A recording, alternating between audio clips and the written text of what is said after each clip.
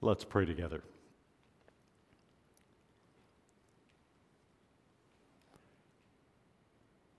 Father, you are the teacher.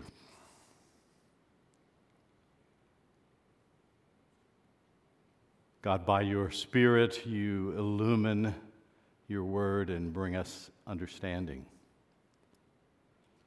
Would you open eyes and hearts this morning as we look to you and we look to your word? We pray. In Jesus' name, amen.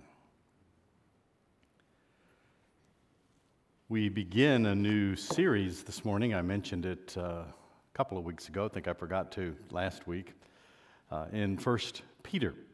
Since we were in a number of longer narrative Old Testament sections, I thought it would be good to move over into an epistle and take some shorter segments of the text. And the series we're going to call "This is the True Grace of God," which is a quotation out of 1 Peter 5, I believe it's verse 12 at the closing paragraph, which is a summary of what Peter is doing in these 5 chapters. He's explaining what the true grace of God is, and so it's not surprising that when he ends the letter, he says that's what he's been talking about, and he asks us his readers, his hearers, to take it to heart. This morning we're going to look at the first 9 verses of chapter 1. It's hard to tell from the English translations, which are very good. I'm not demeaning them in any way. That verses 3 through 9 are actually much like Paul does occasionally in Ephesians and other places. It's all one sentence. It's all clauses hooked together. And it's actually wonderful to read it and study it that way, but we're not going to try to do that this morning. But listen now to God's word as we read these 9 verses all together. 1 Peter chapter 1, verse 1. Peter, an apostle of Jesus Christ, to those who are elect exiles of the dispersion in Pontus, Galatia, Cappadocia, Asia, and Bithynia, according to the foreknowledge of God the Father, in the sanctification of the Spirit, for obedience to Jesus Christ and for sprinkling with his blood. May grace and peace be multiplied to you. Blessed be the God and Father of our Lord Jesus Christ. According to his great mercy, he has caused us to be born again to a living hope through the resurrection of Jesus Christ from the dead, to an inheritance that is imperishable, undefiled, and unfading, kept in heaven for you, who by God's power are being guarded through faith for a salvation ready to be revealed in the last time.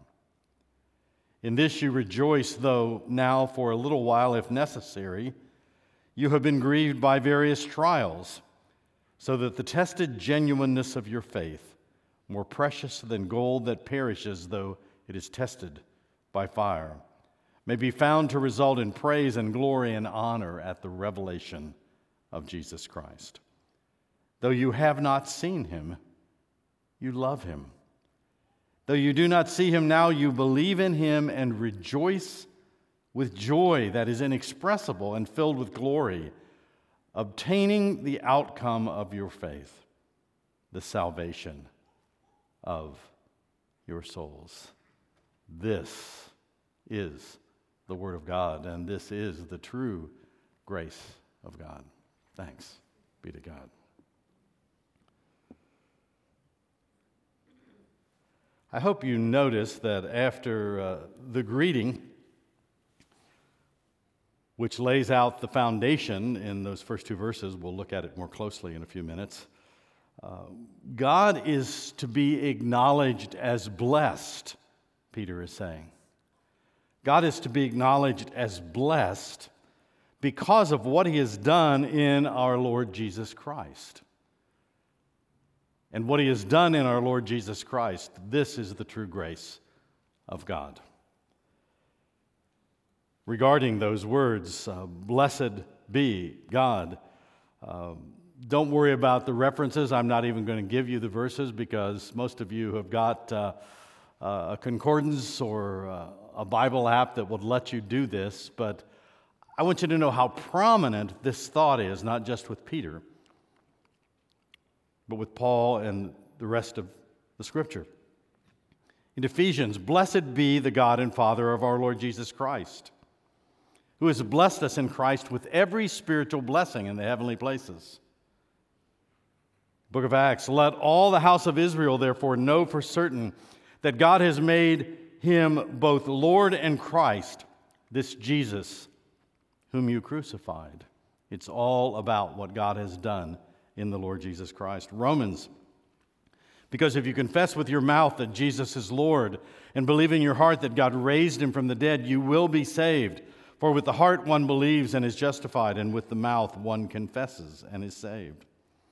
James, of his own will he brought us forth by the word of truth, that we should be a kind of first fruits of his creatures. James says it, Paul says it, Peter says it, that in the Lord Jesus Christ we are the first fruits, whom he poured out on us, the Spirit of God, richly through Jesus our Savior. Gospel of John. Titus, he saved us not because of works done by us in righteousness, but according to his own mercy by the washings of regeneration and renewal of the Holy Spirit, who were born not of blood, nor of the will of the flesh, nor of the will of man, but of God. If I could emphasize one thing in this opening message, and we'll see it again and again through the book, it would be that we speak of salvation in Christ in doctrinal terms only because it is first personal. Doctrine is straight teaching. A lot of us have been to an orthodontist. Ortho, straight, the way we like to get our teeth fixed. Orthodoxy is straight teaching, straight doctrine. Things said about God that fit what God is really like, and things that explain what God has done in Christ in very direct and clear ways. It's truth that is taught, but it's the person who is the truth that we are most concerned about. From knowing what God is like and how he's gone about delivering us from our rebellion against him. That is the true grace of God. We've got to know what God is really like. We've got to know what we're really like, what our real dilemma is. And it's only the straight teaching that fits those relational realities that helps us. And this text is just so amazingly wonderful. I don't know if you noticed it even in the first two verses, and then the verses 3 through 9 unpack it.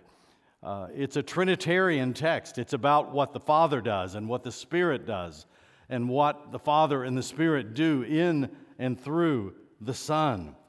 And the first thing that it tells us is that we're known. Blessed be God, the Father of our Lord Jesus Christ, that we're known in an incredibly special way. We're known by God the Father.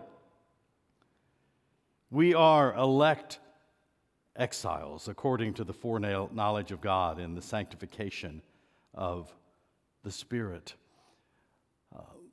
Elect exiles. I don't want to go a lot into the background. There's detail that we don't know. Just a little bit of background. There were roughly, from what we can tell, about 1 million of the Jewish people living in the general area of Jerusalem and what we would call Israel today. And there were another 2 to 4 million Jews scattered around the greater Roman world. And they scattered for many reasons. The New Testament talks about the 10 cities, the Greek cities in the north, where there were a lot of the Jewish people. We know that there were a lot of the Jewish people that ended up in Rome, and we know that a lot of them got chased out, and that sometimes our Jewish brothers and sisters weren't real happy with the Christians when they started rising up and growing in great numbers in Rome, because the Jews got in great trouble all for being Jews, and the Romans thought Christians were just different kinds of Jews. And so when the Christians got in trouble, the Jews got in trouble too, and vice versa. And we know that Peter was in the environs of Rome when Nero went through his gyrations, and there was great persecution both of Jews and Christians. And we know that many Jews were exiled, and that amongst the Jewish scattered communities, think of Paul's missionary journeys, think of Peter, who went especially to the Jewish communities, that there were many believers amongst the Gentiles that became a part of the new churches with the Jews. So we're not exactly sure, other than that these places named in the beginning of Peter's book are all in the eastern side of what is now Turkey, Asia Minor in the terms of the day. And they were probably dealing with many Jewish folks, but it appears from the rest of the letter, many Gentile folks mixed in. We're not exiles just from heaven. I need to be careful here I don't get off into another sermon, but too many of our hymns have us leave the earth and just go to heaven, and we never get back to earth. If you know good biblical theology, you know there's going to be a new heaven and a new earth. God is going to make things new, and so it's not a matter of here or by and by in the sky. It's a matter of here and ultimately a new here with new bodies for us. So I think the sense of exile and the sense of being aliens is the fact that we are a scattered people looking for the New Jerusalem, looking for the ultimate city of God that comes with the new heaven and the new earth. And so wherever we are in exile. And there are certain seasons when we really know we're in exile. And many Christians in the West are beginning in this last century and even these last decades in the U.S. To feel a little more like exile even in North America, aren't we? Because we're finding out how different we are. And one of the things that I think those of us who serve as pastors and elders do well to remind us is no matter how nice we say things about Jesus, and there are a lot of nice things to say about Jesus, if we speak the message of Jesus truly, it always causes trouble. Because he is, I love the words that we read in worship earlier in the service, the gap, the difference between who he is, between who God is and who we are, and the need that we have is so great that to really speak of Jesus truly and of the true grace of God is both really good news but really scary news, because it lays out a reality that we need to face.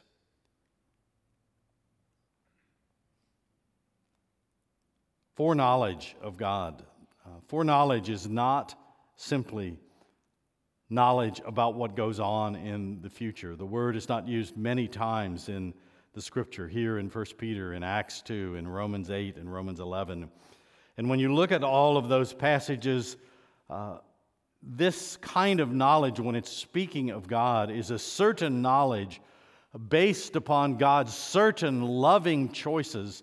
And it's a word that at its heart is about affections. The foreknowledge of God isn't just about ideas and knowledge and content in God's thinking, but it's about where God's affections are set, where his purposes and plans are placed. The Lord Jesus was crucified according to the plan and foreknowledge of God. He had set his affections for us on allowing Jesus to go through what he went through when God became flesh.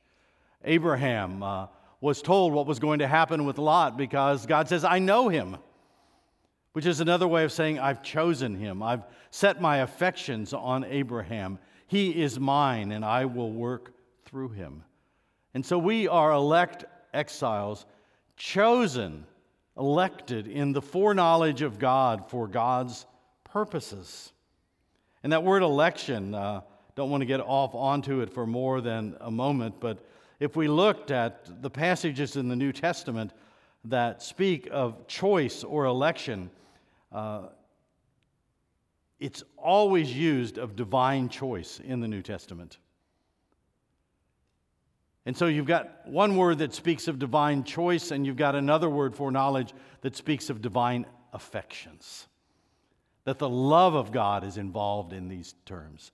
So rather than getting lost in theology and philosophy, I would urge you to hear those words that are words that talk about how much God loves His people and how much He cares for His people, and that He calls them, another word that is used over and over again in Paul's letters, with a purpose according to His love.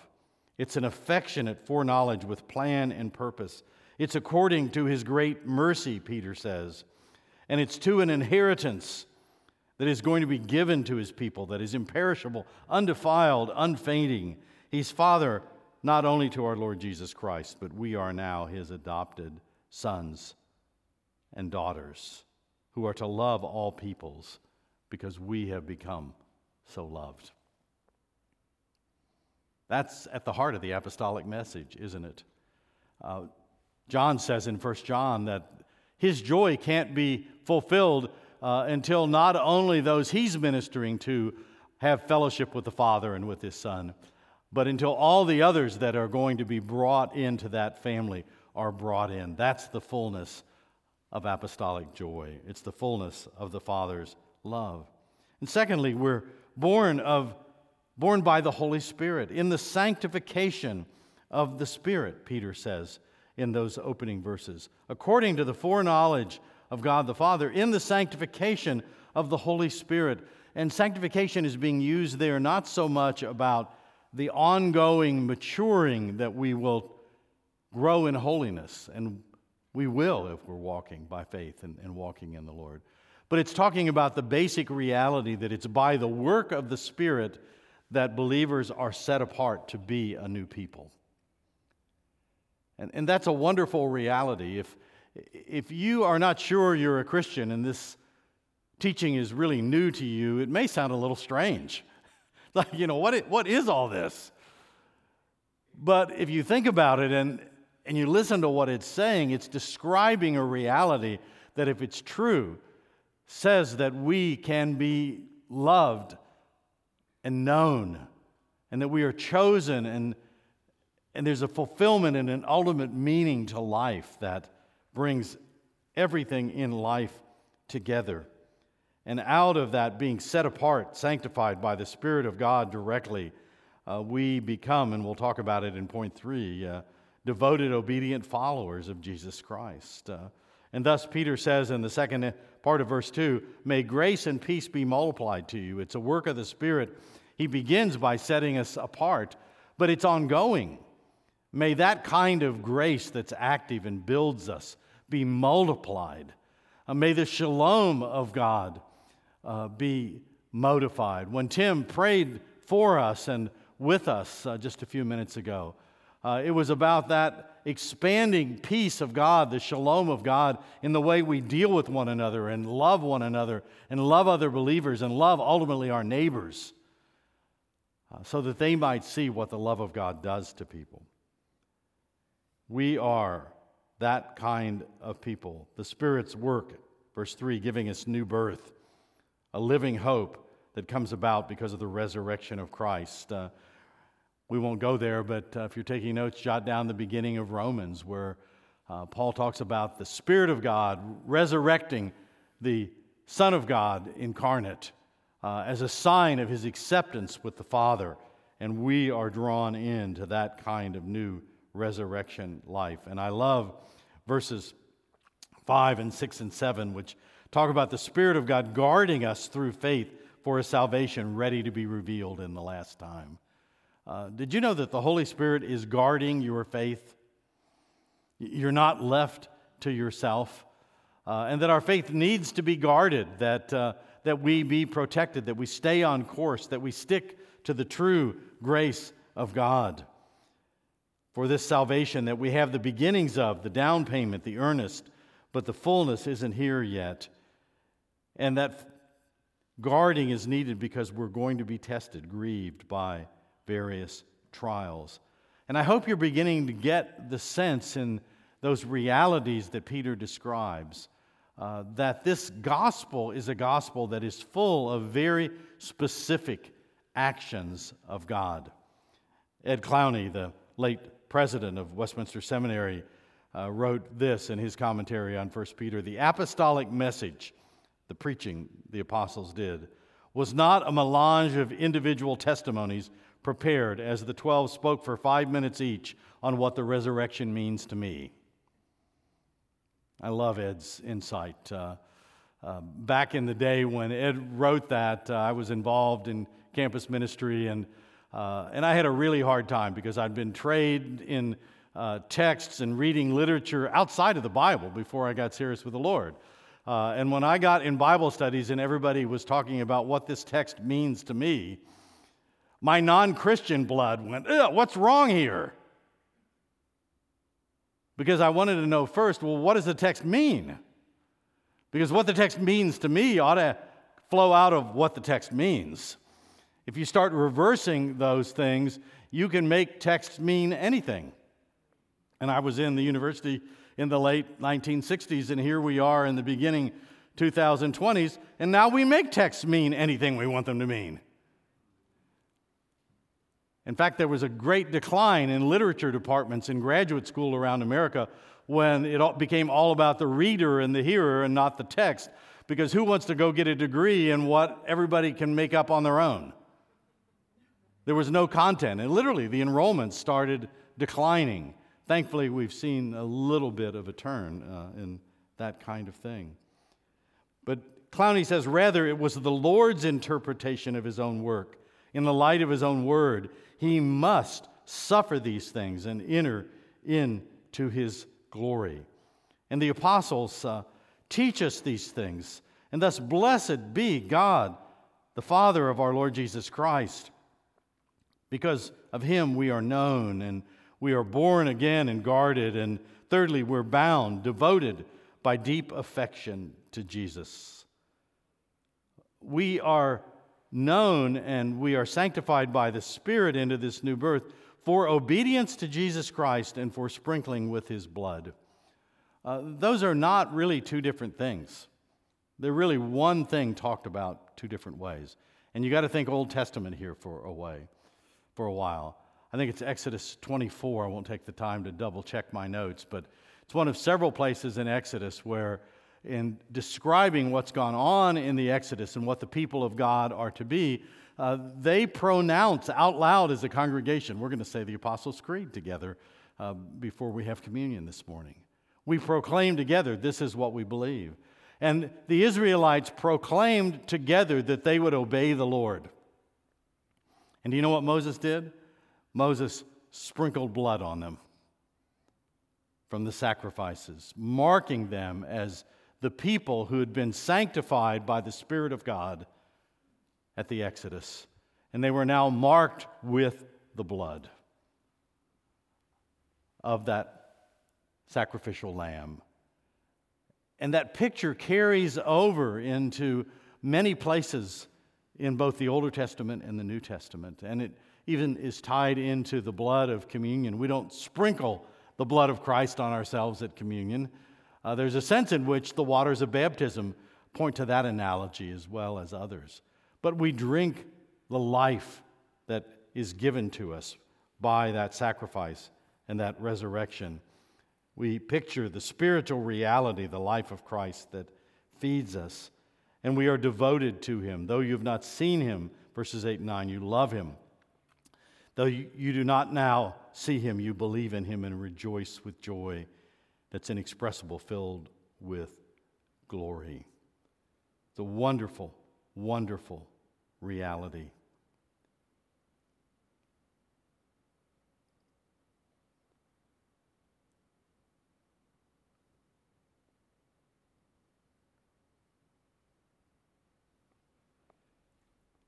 As we bring things together and get ready to move towards the Lord's table, think with me for just a moment about what Peter says here.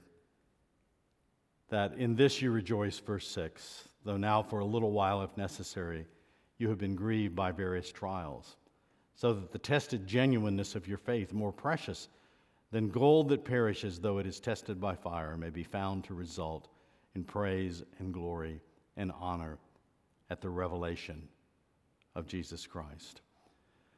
Peter hints at what he's going to talk about in the rest of the letter, that they're going to have really good times in the Lord and joy in the Lord, but there's going to be testing. There are going to be times of trials.